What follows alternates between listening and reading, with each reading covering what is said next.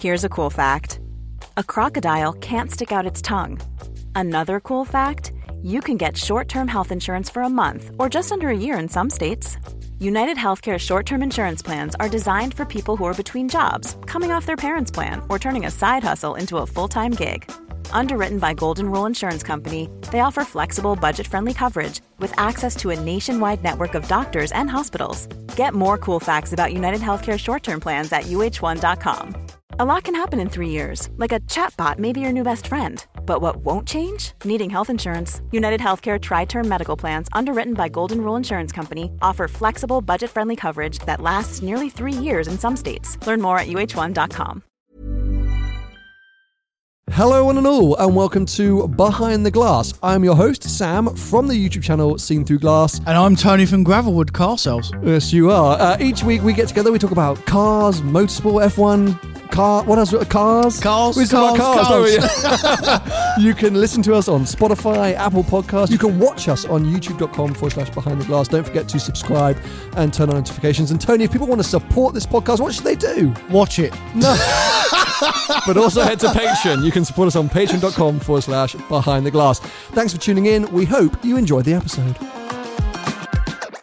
I wish that this episode was going to be dedicated to what I've been doing this week. What have you been doing? I know you've been doing, but they don't. Driving the Ferrari 296 GTB in Spain.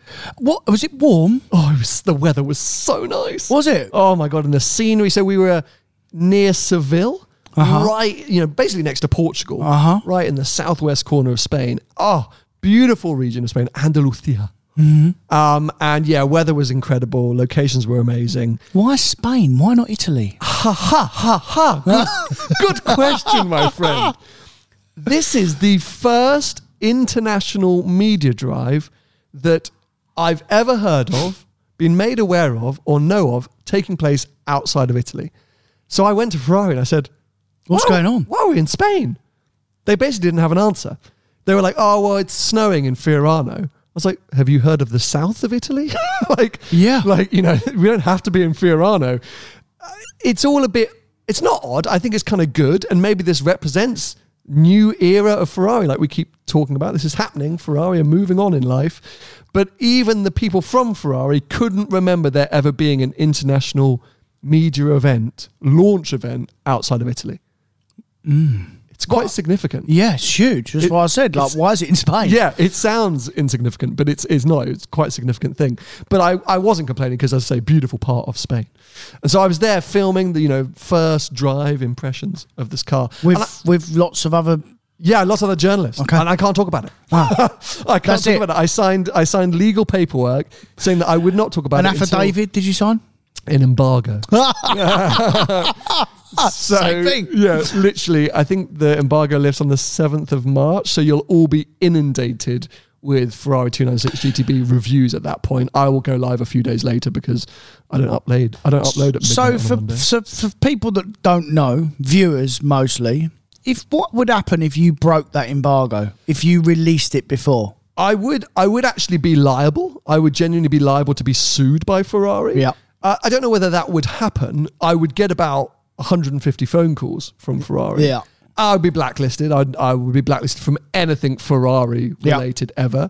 And also, I would be very much frowned upon by contemporaries, so other journalists and outlets. Your peers. And other manufacturers. Because the minute you break an embargo, and especially if you break it sort of significantly, the world pays attention. Like the automotive world will notice that, and then you're not really as a sort of trusted source. So, it's not a clever decision. And if you don't really know what an embargo is or why manufacturers do this, it's a bit of an old school thing, but it all ties itself to the traditional media outlets. Sort of back in the day when magazines were the most important people attending any kind of media event, so that outlets from all over the world could attend and not necessarily compete with each other. A PR team would put an embargo in place so basically everyone's content could go live from the same date. Because a lot of monthly magazines, like take GQ, they're usually writing 3 or 4 months in advance. You know, their sort of publishing times or their lead times are literally 2, 3, 4 months in advance. Well, it's why sometimes Top Gear and TV can be a bit dated now, mate, because they don't film it yesterday. They film it months before. Of course, they've got to edit it and put it into a schedule and things like that. But traditional media, say magazines predominantly, would have those lead times. But also, if you're inviting 150 journalists from around the world, you can't invite them all on the same day. So if somebody came 3 weeks before another person, it's not really fair that their content goes out before the other person. So that's why it sort of began. And then these days, it's sort of relevant because SEO, which is search engine optimization, basically if I put out an article about the Ferrari 296 GTB, even if I've got a very small website, every article that follows after that will be positioned behind me on Google. If you search 296 GTB, my article will come up first because that's how SEO basically works. So again, to sort of try and not give any one outlet that advantage, PR teams put these embargoes in place.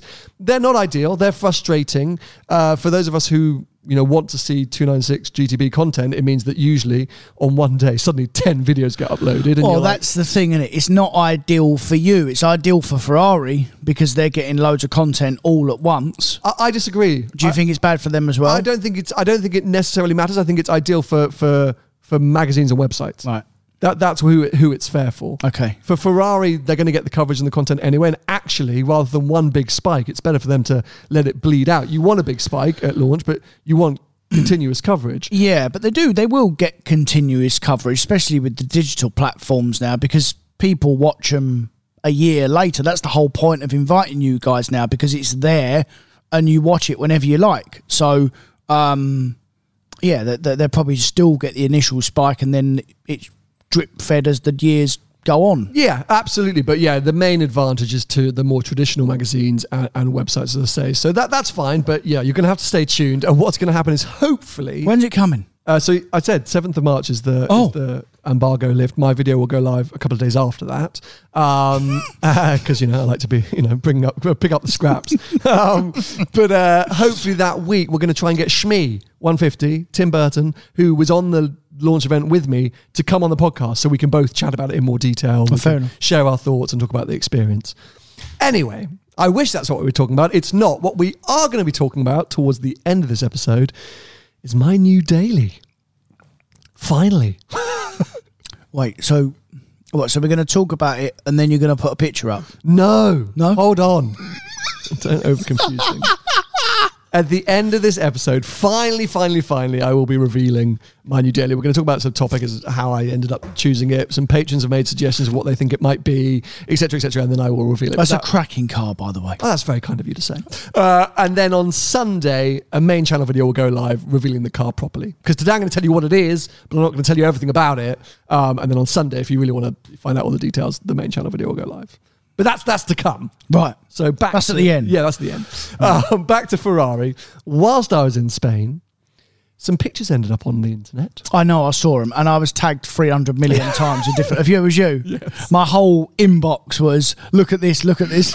Because supposedly, and still unconfirmed, so that's why I have to say supposedly, but we all know it's basically the car, the Ferrari FUV, the 4x4, the SUV from Ferrari, was leaked, the Puro Sangue, or whatever it's being called. Pictures emerged from what it looked like on the Ferrari factory line of this kind of silvery grey car. Colour didn't do it justice. The colours and the wheels were disgusting. Yeah. But, it kind of went viral. And I say Ferrari haven't said anything yet. No one's officially come out and said, that is the car. But someone's been sacked, for sure. Someone has definitely been sacked. There was a little bit of a sort of panicked look on most of the Ferrari employees. Was there? Yeah. It all kicked off as we were standing together. And then suddenly they were on phone calls for the rest of the afternoon and slightly stressed. So not a great day for them. Which, as I say, pretty much confirms what we all think, that is the car. I'm assuming the official unveiling of it can't be that far away if we're seeing a sort of what looked to be a finished production model on the line. Yeah, like I said, and we both just said, the wheels and the colour didn't do it justice. I think the final car with a proper set of wheels on it in a proper colour, I think it will look fine. I think it looks good from the back, less so from the front. But I think it will be wheels and colour dependent. For all we know, that was a design study that was being used as a shell of a car that's going off for sort of final viewing from the design team or from the board, something like that. So this is why we can't really sort of say that is the car. You know, those wheels could have been slave wheels. There's too much that we don't know yet, but fundamentally we've had a bit of a glimpse as to what this car will look like. And if you match it up with some of the spy shots, the car driving around in camo, it kind of makes sense. The same rear tail lights as the 296 GTB. Front end that looks like a mix between the SF90 and an old Lusso. Because this is more of a crossover than an SUV, that's like, you know, so it's called the Ferrari utility vehicle rather than the sports utility vehicle. Classic Ferrari. You know, it's not supposed to be necessarily a Bentayga rival or a Urus rival. It is supposed to be basically a jacked up Lusso. And not the first time we've seen a car like this, or we've seen a car unveiled and people think, oh, that's disgusting. Urus, new shape M3, 720S was a real one. Remember when we all saw that? First gen Bentayga. I actually really like the look of the newer Bentayga now. So nice, especially like when they've got the black pack on them and the right wheels. Yeah. So lovely. People get you. It's just change, mate. People get used to them, you know. And you know, to keep it with the 296 GTB for a second, even though I'm not supposed to be. It's the same with that car. I can't decide. It's sometimes I think it's absolutely stunning, and sometimes I see an odd angle and I'm like, no, I maybe like it's a it. bit funky. From what I've seen, I think it looks pretty, that car. Yeah, but it's what you said, that, you know, new design language sometimes takes a while to get used to. It does, yeah. But yeah, so theoretically, we now know what the FUV from Ferrari is going to look like. We still don't know the name. I know a little bit more about engines.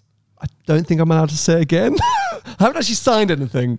Well, can I say what I think I know? Yes. And then you can or R or say nothing. That's a very good idea. So I believe there's a V6 coming, petrol car with some hybrid technology, I guess, like the 296. I believe there's a V12 coming as well. And a diesel. No, there's not a diesel. Interesting thoughts there, Tony. Yeah. And I bet there'll be an electric one. I bet at some point there will be an electric one. I don't. Mate, there has got to be at some point. Why? Because, well, what are Ferrari excluded from making electric vehicles? Yes, and so they should be. Well, they're not, but I agree. I think they are because of the number of vehicles they produce. I think hybrid helps them get away with their emissions and stuff, doesn't it? Yeah, but what about when 2030 comes? Mate, 2030 is not coming. So, here we go. Boom! This is what I'm so excited to talk to you about, because I don't think you know about this yet. Oh. When I was on this launch, I was there with some, as you say, real credible journalists. Henry Catchpole from Carfection, Rory Reid from Auto Trader, Jason Barlow, Top Gear, GQ, a whole load of real big, heavy hitter journalists. So I find it really fascinating to pick their brains and talk to them about things. And obviously we're there driving and reviewing a hybrid Ferrari, a new era for Ferrari. And that naturally moved the conversation on to, you know, what is the future for companies like Ferrari, and what do we all think about electric vehicles and hybrids and things like that. Little did I know, and I'm ashamed that I hadn't seen this or picked up on it, Rory Reid has done a fascinating piece over on Auto Trader based on a report that Volvo released. And Shmee 150 has also now done a piece about it based on the fact that he's basically swapped his Taycan for two V12s. He's gone out and bought a Lusso and a DBS, I think. So he did a piece about this as well. So I've pulled up the report because it is absolutely fascinating. And bravo Volvo for conducting this report and releasing its findings, because it's actually not that positive. They've tried to put a positive spin on it, but it's not that positive. The title of the report is Carbon Footprint Report, Battery Electric XC40 Recharge, and the XC40 Internal Combustion Engine. So these are basically Volvo build the XC40 on the same line, whether it's a battery-packed car or a combustion engine car. All the components are pretty much the same, apart from the running gear. The running gear, exactly. And what they wanted to understand is how green, or how much greener, or how many fewer emissions is the recharge, the electric car, in compared to a combustion engine car.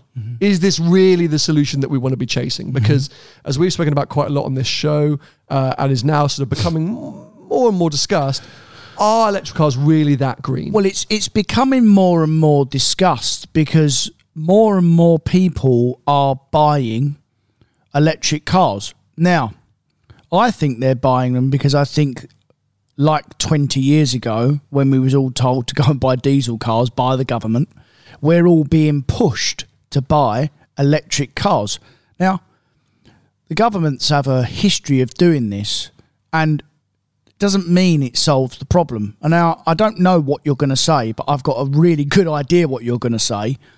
And this will back up, hopefully, unless I've really put my foot in it, what we've been saying for quite a long time. I think you're going to be thinking the right thing, but I think you're even going to be surprised at how much this rubber stamps. Oh, this is the best day of my life. Now, the caveats I will say is that firstly, I will agree and admit that it's still relatively early days in the production of electric vehicles. Yeah. Lots can change and lots is hoping to change. We've been making combustion engine cars now for donkey's years, so we're very good 100 at plus it. years. Yeah. Exactly. But you're so right. The global pressure from a governmental level is to go electric. Yeah. This seems to be the kind of agenda. And good on Volvo, as I say, for doing this report and looking into it. I have had to skim read it. I did chat to Rory and Shmi about it. So I may have missed a few key details, and feel free to go and read the report yourself, or more realistically, go and watch Rory's video over on Auto Trader. But headline figure for you. Okay. Are you ready for this? I'm ready. So, an XC40 combustion engine car, over its lifetime, which I think was based on around 150,000 miles, so 200,000 kilometres. Okay. Normally around a 10 or 15 year lifespan in general, cars have. Exactly. Yeah. Will put out around 58 tonnes of CO2 emissions. Yeah. Okay. Based purely on the global current sort of electric production. So, we're using a lot of fossil fuels here in the UK, for example, to actually create electricity and charging network. An XC40 recharge will be 54 tonnes. So just why am I struggling now? Yes. 54 tonnes. So it's 4 tonnes less than the combustion engine car. Okay. Now you go, well, great. It is. It's less. It's a cleaner way to go about it. Yeah. And you're right. I think it's definitely nowhere near as much as you would maybe think or suggest. But the more interesting fact is when you dive down into the production or the manufacturing emissions versus the actual road going emissions. Because it's so carbon emitting to manufacture an electric vehicle, they start at a massive deficit. Mm-hmm. So essentially, there's a break-even point where an electric car becomes greener than a combustion engine car. If you go on basic current global electricity production levels, that break-even point is 146,000 kilometers. So for the first 146,000 kilometers, a combustion engined XC40 is greener than an electric XC40. Okay. Now, that is surprising, even for me, to hear that. I knew that the grass weren't always greener. Excuse the pun. I knew that for sure there was going to be some other bits that we are not seeing as consumers. But for a car to be, I'm just trying to break this down from a professional point of view. So a combustion engine car, 140,000 odd kilometres, right? Mm-hmm. So that's some 90,000 miles, maybe 100,000 miles, roughly. Yeah. 85,000 around miles, 80, roughly. 85,000 miles. Okay. If that's a small car, that's worth not a lot of money at that point. And so are we saying that the electric car, once it gets to that point, don't forget, batteries are not going to last forever as well. So there's also going to be a point where when you scrap a combustion car, it gets scrapped and that's the end of it. It goes to a scrapyard and it gets recycled as well. As far as I know, you can't do that with a battery. You can't just scrap a battery. There's different ways and pollution ways because of what it gives off. Yeah, absolutely. So, and I only know this because I know someone very high up in Audi, and they said that when electric cars are going to get, when they really catch on, there's going to need a point when they get to 8. I think I told you this before. When they get to 8 or 10 years old, and the batteries are becoming to the end of their life, there's going to have to be a compound where they're going to have to go and sit for a while before they can do anything with them.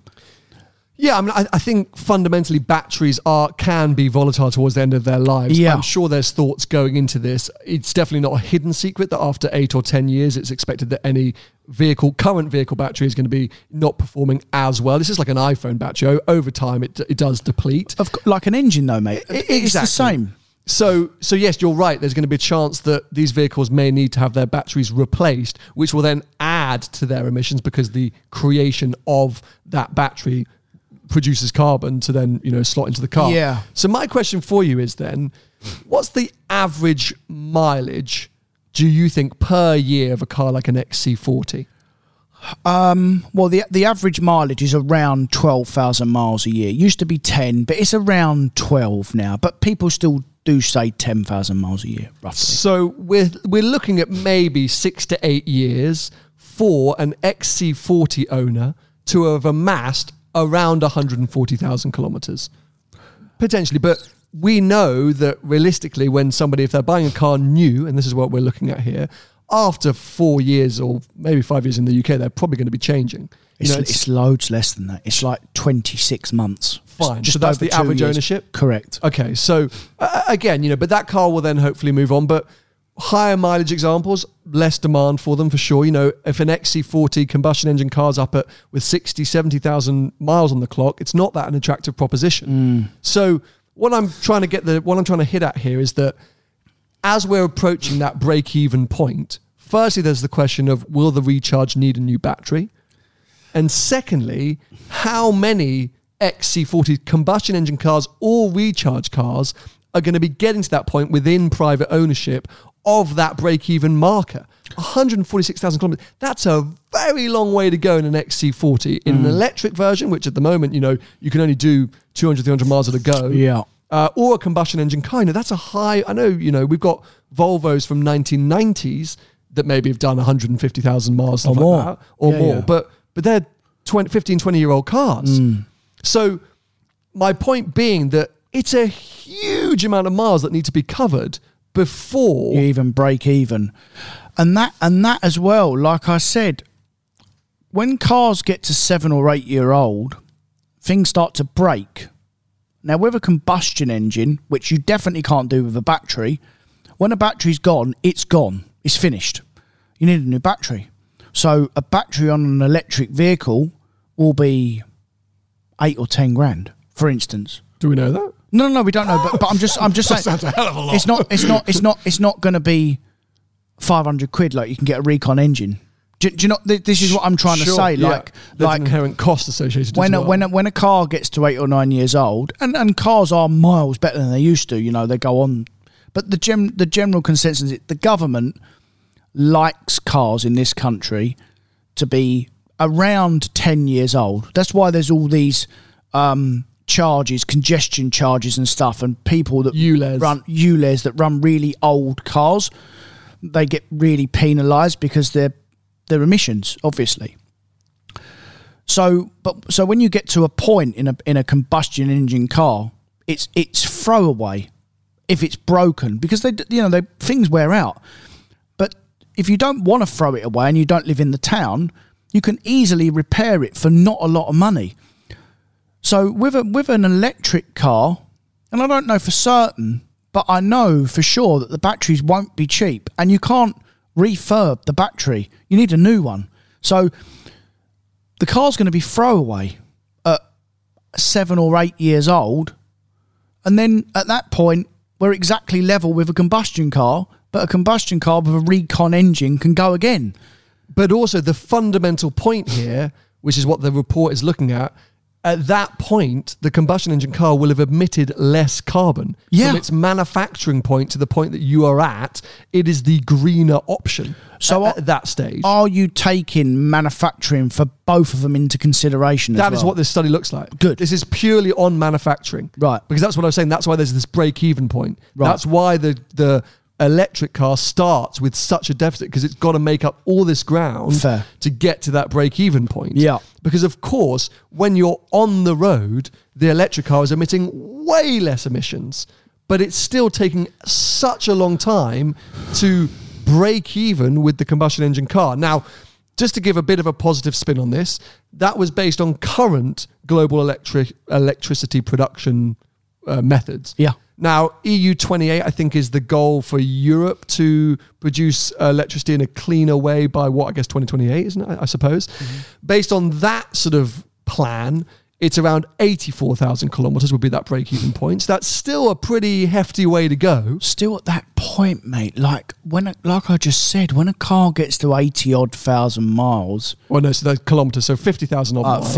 50,000 odd miles. Okay, yeah. So that's better. It's better. Yeah. It's better, but that's if we can achieve EU28's goal of cleaner production of electricity, and then the ultimate sort of story, which is maybe more Volvo's aim with this, is that if we're on the cleanest production of electricity, so wind, then it's only 47,000 kilometers is that break-even point, so about 20,000 miles. Okay. So if globally we can produce electricity only from wind for charging these vehicles, and also to help with the production side of things as well, then it is a much quicker point at which an electric vehicle makes more sense.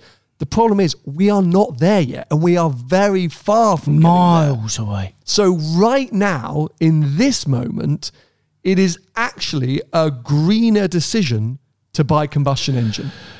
But the problem which we've got is if all of us listen to this and go, right, okay, well, that makes sense. For the next 5 years, I'm going to keep buying combustion engine because it's a greener choice. Do manufacturers keep pursuing electric with the hope that the world...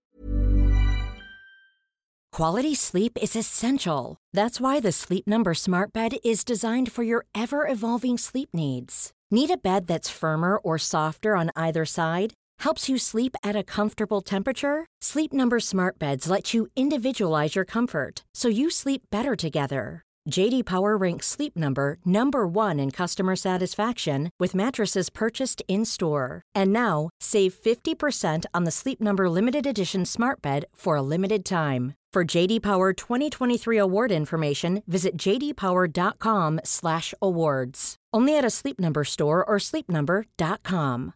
Hey, I'm Ryan Reynolds. At Mint Mobile, we like to do the opposite of what Big Wireless does. They charge you a lot. We charge you a little. So naturally, when they announced they'd be raising their prices due to inflation, we decided to deflate our prices due to not hating you.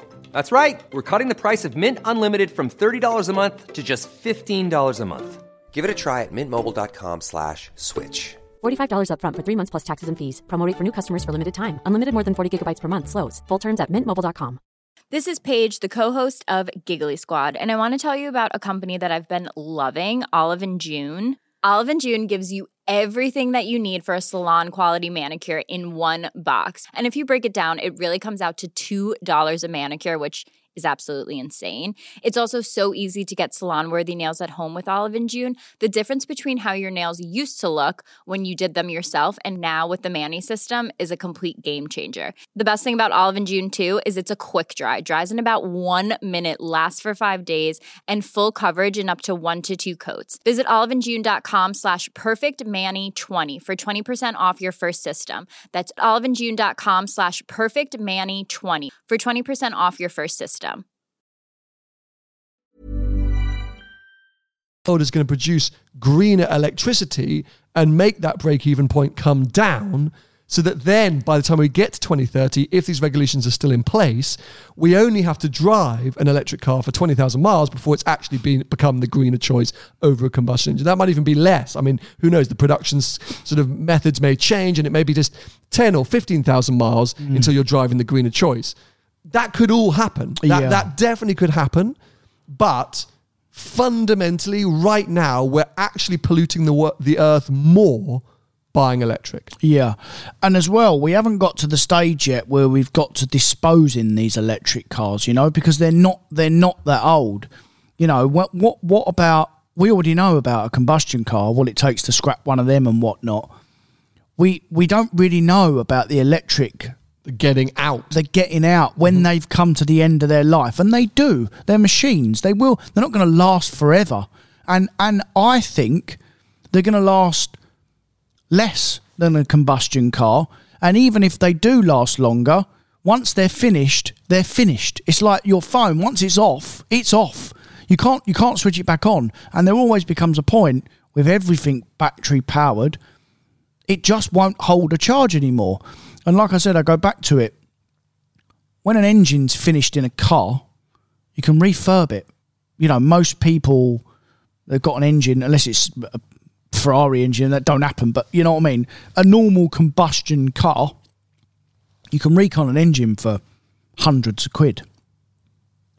That is not going to be the case for a battery car. Well, it's not currently. We don't know because they are going to keep developing this and there is still so much ahead. That's why I don't want to see this as the final nail in the coffin for electric. I'm not necessarily suggesting that. What I'm suggesting is that, as we've kept saying, right now it's not perfect, and so this sort of global propaganda or this agenda to force everyone into electric, for manufacturers to have to be building electrics. And you said a second ago, surely there's going to be an electric Ferrari FUV or some vehicle coming soon. That's because of government pressure from around the world. Yeah. It's not because it's necessarily right now the greener choice. Now, as I say, Volvo published this thinking that they'd found a positive spin. They weren't coming out to say, guys, we're giving up on electric. So the way that they summarised their key findings is that the XC40 Recharge has a lower total carbon footprint than the combustion engine car for all analysed electricity mixes. That is a good point. I think the problem which they've highlighted is how close it is and these fundamental break-even points. The carbon footprint of a combustion engine XC40 is 58 tonnes, while the footprint of a Recharge is 27 to 54 tonnes, depending on the electricity mixes with varying carbon intensity in the use phase. Yeah. When considering the emissions from the materials, producing an XC Recharge and its battery pack results in roughly 70% more carbon emissions than a combustion engine car. Okay. So it's 70% more emissions to produce the Recharge.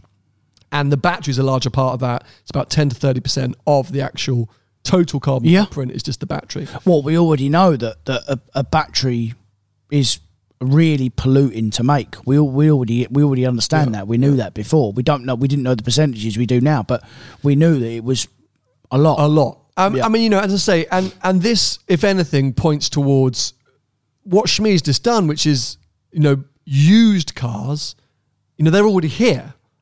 So great big hunking engine used cars, they're already here. So the cost to the earth has already existed, and actually driving them for a little bit longer, whilst you are of course emitting more than an electric car that is also on the road, that deficit is, it's a different comparison to look at again, because the break-even points are even different, from a brand new electric XC40 to a 10-year-old V12 Ferrari. What's that break-even story? Yeah.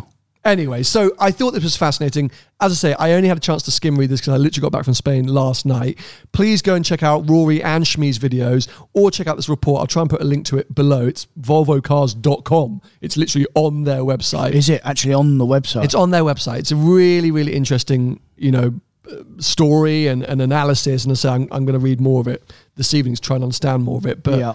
I mean, it will improve, mate, because that's the problem is like I said, and I remember 20 years ago when everyone said go and buy diesel cars, that worked out well, didn't it?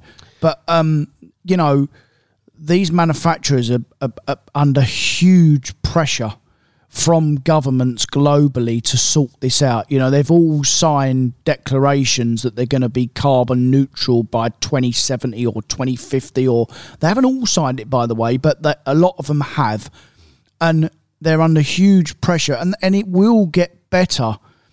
But like we said before, I think there's another solution. There is another way For sure. Yeah, and look, we're not naysayers. I know some of you get upset with how much we sort of bash EVs. I actually really like a lot of the electric vehicles I'm driving right now. I still think the infrastructure needs to improve. I'm not here to say I never want to be in an EV. I think in the city they make a huge amount of sense. Yeah. But we're trying to do our best to maybe sort of pull back some of the curtains on some of the information you may be receiving. And fundamentally, you guys are all very clued up. You're all petrol heads. You all know what you're talking about. You probably consume a lot of automotive news. So you're going to all be well educated in this topic, but we do feel like it's our part that when we find out information like this, or when we're told it, that we want to share it with you so that you can make your own choice, because we both get questioned so much. We get DMs, emails. Yeah. Oh, I'm thinking of buying a Taycan, or maybe I should just buy a Panamera plug-in hybrid, or should I just get... So we get these questions a lot. So that's why we're trying to do this. We're not here to every single week saying electric, or maybe Tony is, electric's crap. That's not the aim. It's just about presenting some of this information to you and sharing our thoughts on it. Yeah, and I think I've said this before. I've never said it's crap.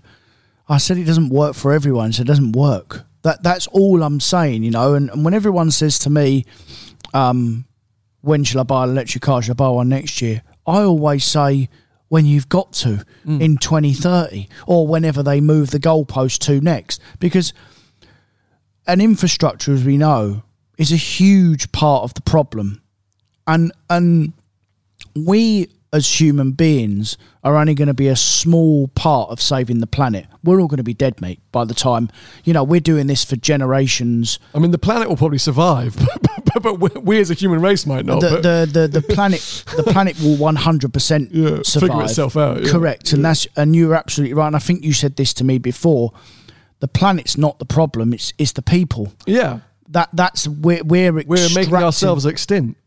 Correct. We won't have food. We won't be able to grow our own food, as we're seeing around the world. Fires and floods and extreme weather conditions. Yeah. We're making it harder and harder for the human race to survive on this planet. So we have to do something. Yeah. Absolutely have to do something. Yeah. But when you see a study like that, which is basically saying that up until 140,000 kilometers, or however many years that would achieve, an electric car is actually producing more carbon emissions. Yeah. That's when we have to raise the flag and say, hold on a sec, guys, aren't we all aiming for the greater good of saving the human race and trying to ensure that, as you say, generations after us can continue to enjoy this incredible planet, like the southwest of Spain, like I just been in now. Parts of the world like that will only survive if we all come together.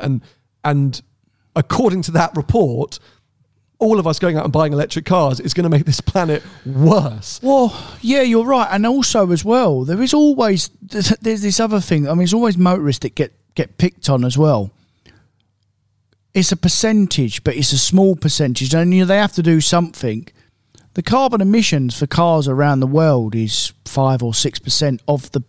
It's tiny. Of the actual transport emissions, yeah. Because it is tiny. Ships, transport, cargo airplanes, ships, airplanes, all they're these the biggest too, right? I assume so, yeah. I mean, cargo ships for sure, right up there. Yeah. Airplanes must be. Yeah. But it's because, cars are part of our lives, very relatable. Yeah. If you're a politician or if you're a campaigner saying cars are polluting, we've got to get rid of cars, everyone sees them. We all own cars, we all use cars, they're right in front of you, you can understand it.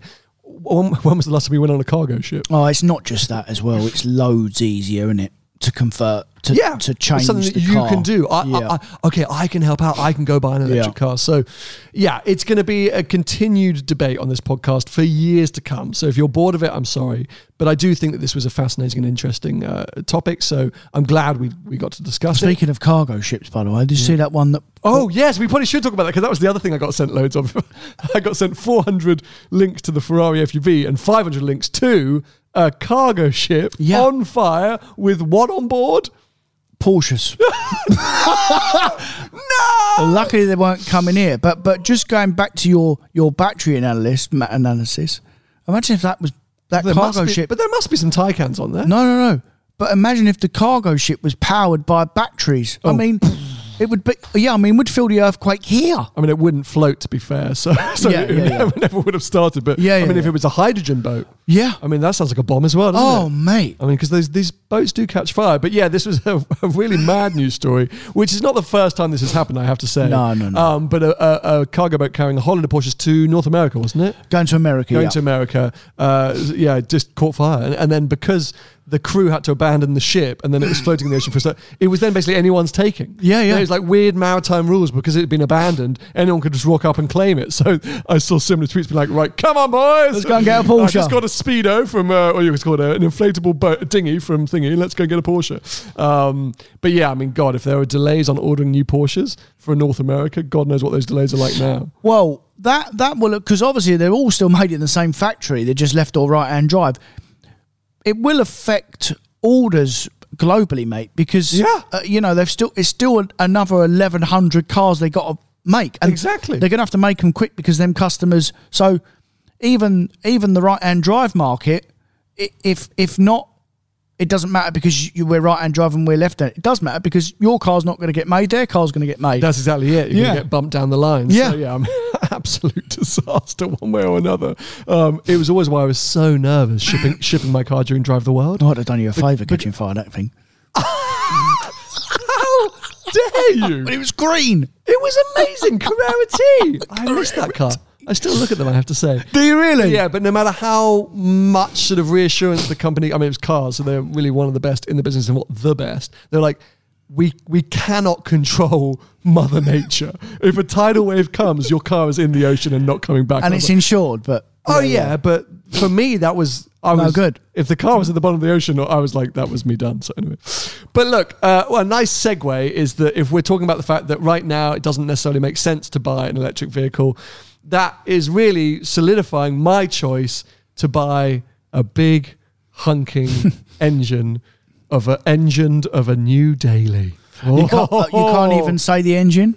No. I can. Okay, well, so yes, look, let's get into it. A thing that I've dragged out for far too long. I didn't actually mean to drag out My Next Daily series for this long. I mean, it's been, I think, nearly 6 months. When did I do that first video? It has absolutely been 6 months. Yeah, it's a joke, and I'm sorry for all of you. I mean, let's just explain the reasoning behind that very quickly. Firstly, when I kicked off the series, I hadn't actually definitely decided to replace it. Like, I went up to Alexander's as a bit of a joke, thought, oh, actually, maybe there's something in this, titled the video Hunt for My Next Daily, with no real plans to follow it up, and then it became this thing. Anyway, so I dragged it out for too long. There was a part of me which was like, oh, well, those first 2 videos did do quite well on YouTube. So, as a business, maybe I should, do a few more of these kind of videos. But as I say, was not in a rush, hadn't decided what I was doing. So I realized that maybe it was a bit tedious after a while. You didn't know what you was buying until like 3 weeks ago. Literally 3 weeks ago. I have been going back and forth, and I've been boring Tony and Paul so much with this decision because, as you all know, and as I've explained in a very recent main channel video and on this podcast many times, the X340i was fundamentally a very hard car to replace. So you might be going, well, why did you replace it? Because I just, I wanted to. Yeah. I wanted to, and I think... You had it a couple of years, didn't you? I had it a couple of years, and it just, I hadn't had that emotional connection, and I wanted something different. And I saw in the video that I posted sort of reviewing my time with that car, a few comments saying, oh, what the heck? Like, how can you get rid of this car? Most people would dream of owning a car like this.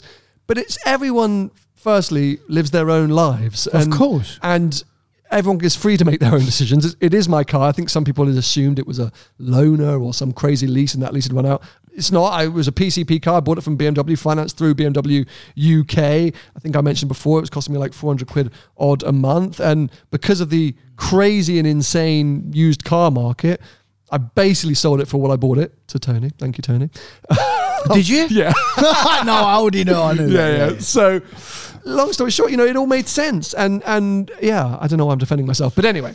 Well, it's why you were sitting there for 20 seconds defending yourself and justifying why you're having to buy and sell a car is exactly the same reason why I don't post my own personal cars on social media anymore. Okay, fair enough. Because I am not a YouTuber.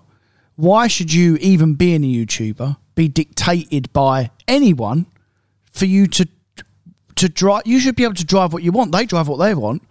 And it absolutely infuriates me. And actually, it infuriated me then just listening to you, having to justify and explain yourself why you've sold your car, your own car. And then when you buy a new car, you have to justify and explain why you've bought a new car. Which is what I'm about to do. But oh my God. I do understand it, because if you're sitting at home and you're in a 15 grand car and you're very happy with it, but you're desperate to move up to a 30 grand car, and then you see a YouTuber switching in and out of a car that you think is amazing just willy-nilly, it must be a bit frustrating. Why? I don't know. What? Do you go to work? Me? Yeah. Yes. You work hard? I like to think so. Right, so the person in the 15 grand car that's got the ump, go to work harder. Then you can have a 30 grand one. No, that is it, mate. You sound like Molly May now. Just, we've all got the same 24 hours in a day. Yeah, but you work hard, mate. So you deserve a nice car. And your next car that you're about to announce is fairly expensive and people are going to go in on you. It's not right, mate. They don't understand the work that you have to put in. But also, it's not free. Fundamentally, people can do what they want. Of course they can. I think the thing which maybe is hard to understand, which is, for me, before I got into YouTube, I changed my car. Actually, I changed my car a lot. What am I talking about? I genuinely changed my car a lot. Because you buy piles of shit in general. That's why you got to change when they run out of puff. My A6 4.2 V8 executive saloon. What happened there? I owned it for 6 months. Did you really? Yeah, thought I was going to do an RS6 conversion, but that's not a thing. So. An A6 4.2 V8. Yeah, blue with grey interior. It was like a executive salesman spec. An A6 or an A8? A6. V8 petrol. Yep. Unbelievable. Did about 4 mpg in London. Yeah. Anyway, so funny how the world works. But long story short, there is no need to justify it. People can change the cars absolutely they like, and it's just taken me a while to figure out what I wanted to do. So, as we spoke about, I did really toy with the idea of an FF for half a second. That was pretty serious. I came into the beginning of this year thinking... You went to look at one, mate. I got one inspected down at Furlonger. Absolute legends at Furlonger. Had a look over one. Bloke's still there now?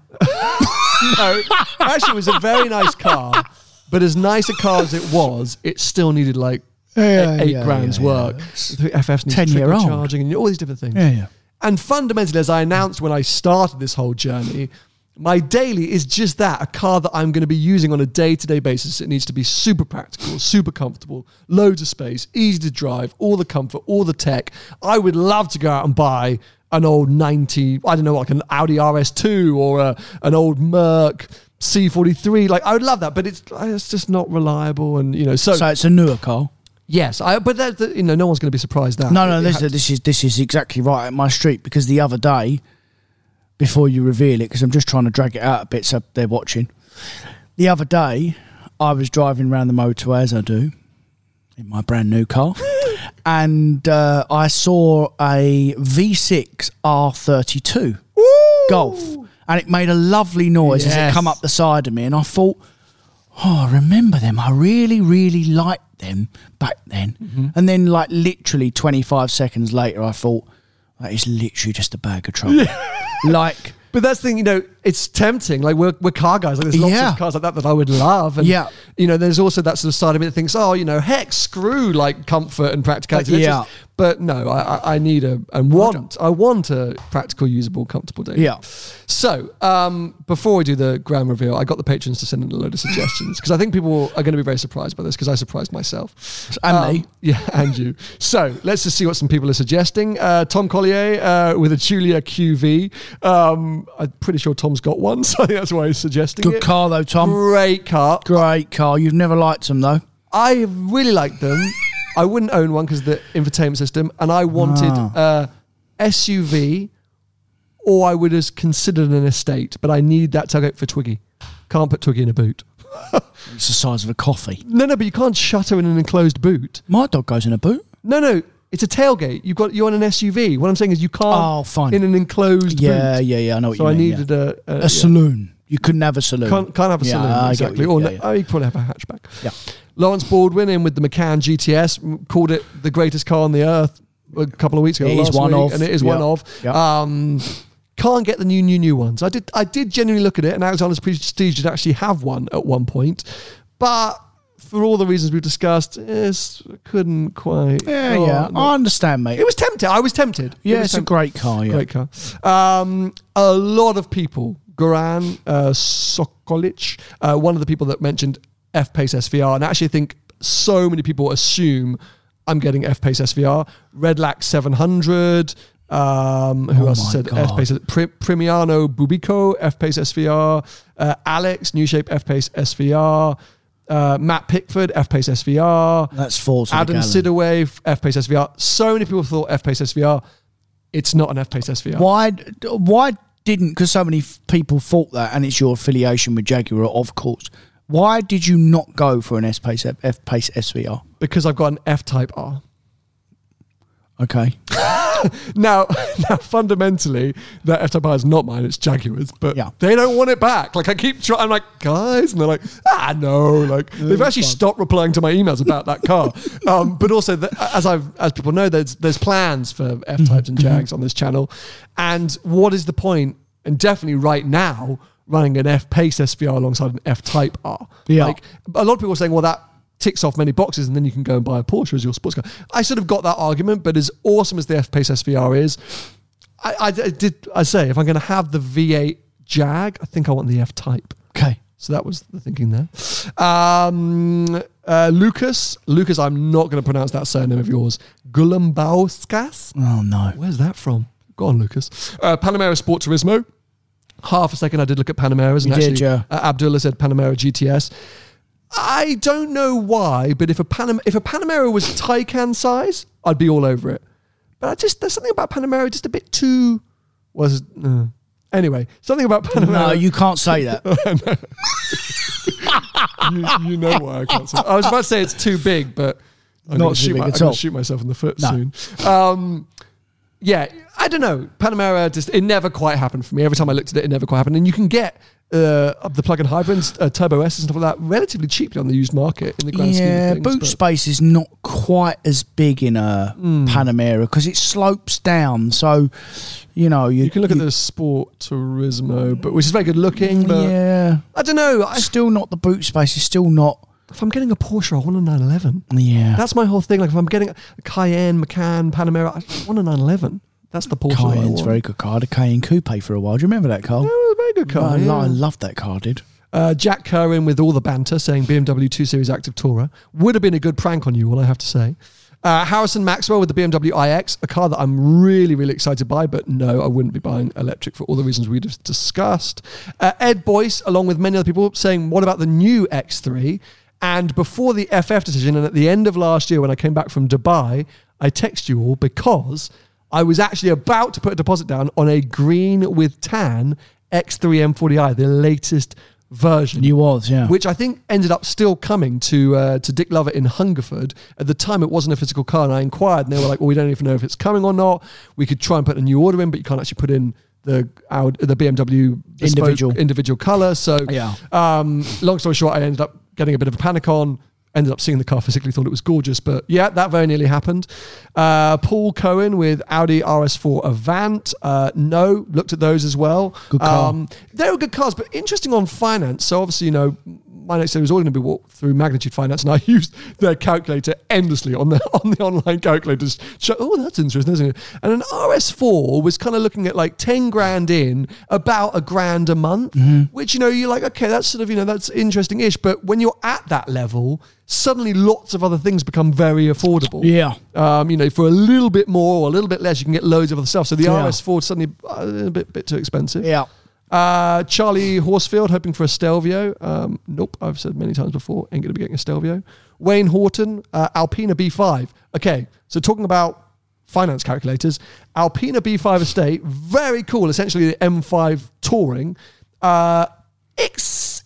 Insanely expensive to finance. Yeah, it's because of residuals. Yeah, because there's like no residuals in Alpina, so that was coming out at like 1,700 quid a month or something was like that. Was it really? Yeah, terrifying. Yeah.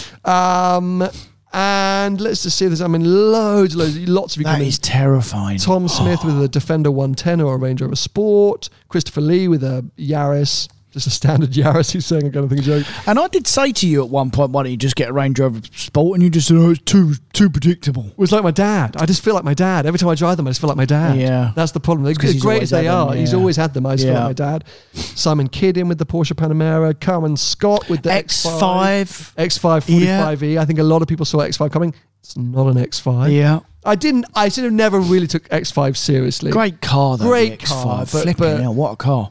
I don't know why I sort of didn't really take it seriously. I was just a bit like, I didn't take it seriously. So people have kind of tapped into the things that I was considering, but actually not one Patreon suggested the actual car. Really? Not one. One patron. Oh, you've done good. I wouldn't reveal it if I was you then. Billy Perkins, the Defender 90. Nope, not Because it's going to be a really, really good surprise for people. Actually, sorry. James Scudder has got it right. James. I feel like I should send you a hat. A hat? James has got it right. Has he? On Sunday, the full reveal, because this particular car is fairly unique. I'm about to tell you the make and the model, but the specific car needs to be seen. Would you agree? Oh, it needs to be seen, all right. Yeah. And this is where we'll end it. So I hope you've enjoyed the episode. I'm going to have really clickbaited this with the title saying My Next Daily. It's going to be in the last 20 seconds of the episode. If you want to follow Tony, he's at Tony Crawford Car Sales on most social media platforms. I'm at Seen Through Glass. We'll be back with you next week when we can talk more about my new daily and Audi RS6. Ooh. Selling a little or a lot? Shopify helps you do your thing however you cha-ching. Shopify is the global commerce platform that helps you sell at every stage of your business. From the launch your online shop stage to the first real-life store stage, all the way to the did we just hit a million orders stage. Shopify is there to help you grow. Shopify helps you turn browsers into buyers with the internet's best converting checkout. 36% better on average compared to other leading commerce platforms. Because businesses that grow, grow with Shopify. Get a $1 per month trial period at shopify.com/work. Shopify.com/work. Even when we're on a budget, we still deserve nice things.